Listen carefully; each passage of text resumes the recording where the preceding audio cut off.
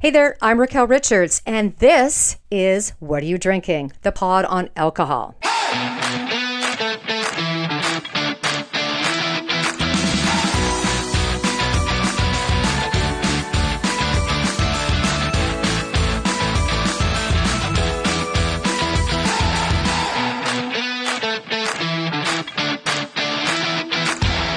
Before I start, I have to legally mention all opinions expressed on this podcast are not that of my employer.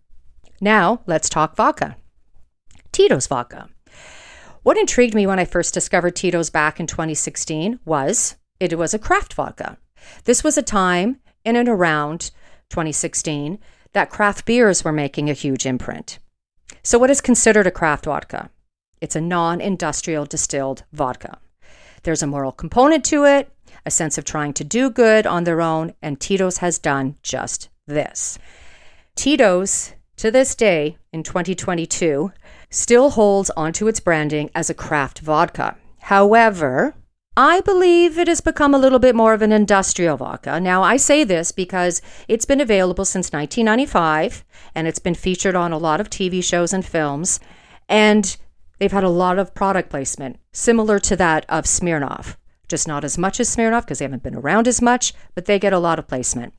And they're also available at mid-level shelf space when you are in the liquor store. There rarely seems to be ever a shortage, and there is a huge demand for it. I also say it may be industrial is because its founder, Tito Beveridge II, currently resides at number 622 on Forbes' richest people list with a net worth of $4.6 billion. Although Bloomberg estimates his fortune to be at $9.68 billion. It's crafty, but it may not be craft. So let's talk a bit about the taste of Tito's vodka. As I've mentioned, or as you can tell by now, it is one of my favorite vodkas, and the reason being is because I can drink it straight. I don't cringe. I don't gag. And for me, that's important. And, if you're doing a round of shots with some people on a vodka shots, you don't want to look like that guy who is like gagging and cringing, or you have to run off to the bathroom. You want to be able to take it strongly. And another reason why I can drink it straight is because it's distilled 6 times. The more times a spirit is distilled, the smoother it is. So let's check out why it is smooth. The aroma is clean, white peppery, and spirity with a faint hint of sweet corn. On the palate, it's sweet and creamy with cracked pepper. On the finish, it's hot black pepper and Brazil nuts. It's the Brazil nuts that smooth it out and make it easy to drink straight, at least for me. And also helps in its smoothness on top of its 6 times distillation. Now, for those who are gluten-free, you're in good hands here because Tito's handmade vodka is certified gluten-free by the Gluten-Free Certification Organization. Some vodka has a bit of mash added back into the spirit after distillation, which could add gluten, but Tito's doesn't. It's just made from pure corn. And when it comes to vodka, you get what you pay for, as pretty much with spirits in general. So Tito's does cost a couple of bucks more. I believe here in Ontario, it costs about $30. $32, and the average vodka you can get for about maybe $28. So paying that few extra bucks for something that is smoother, 6 times distilled, and has a lot of effort put into it, I suggest to give it a try. Now let's talk about their distillation process. Tito's uses old-fashioned pot stills, which is what is used to make fine single malt scotches and high-end French cognacs. Now, Tito's hasn't joined the flavored market, and I really hope that they don't because it will lessen their brand. However, much like a lot of vodkas start out, I do predict that Tito's will offer up a flavored vodka within maybe the next 2 to 3 years.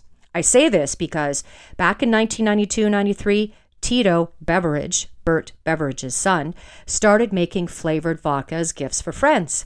And history tends to repeat itself. Just saying.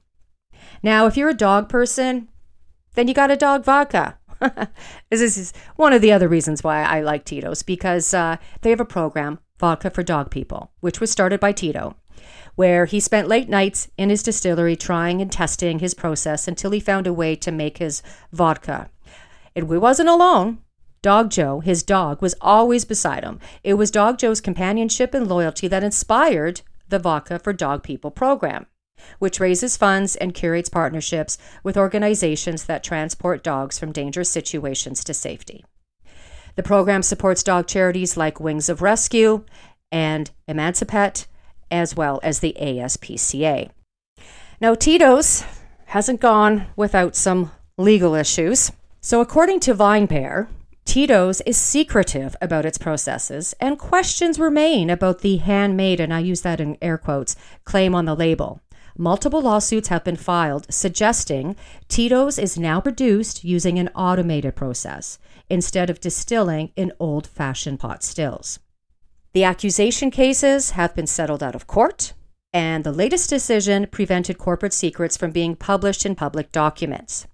A reporter from Forbes described being ushered away from massive buildings containing floor-to-ceiling stills when visiting the distillery back in 2013, suggesting that Tito's handmade claim may be just that.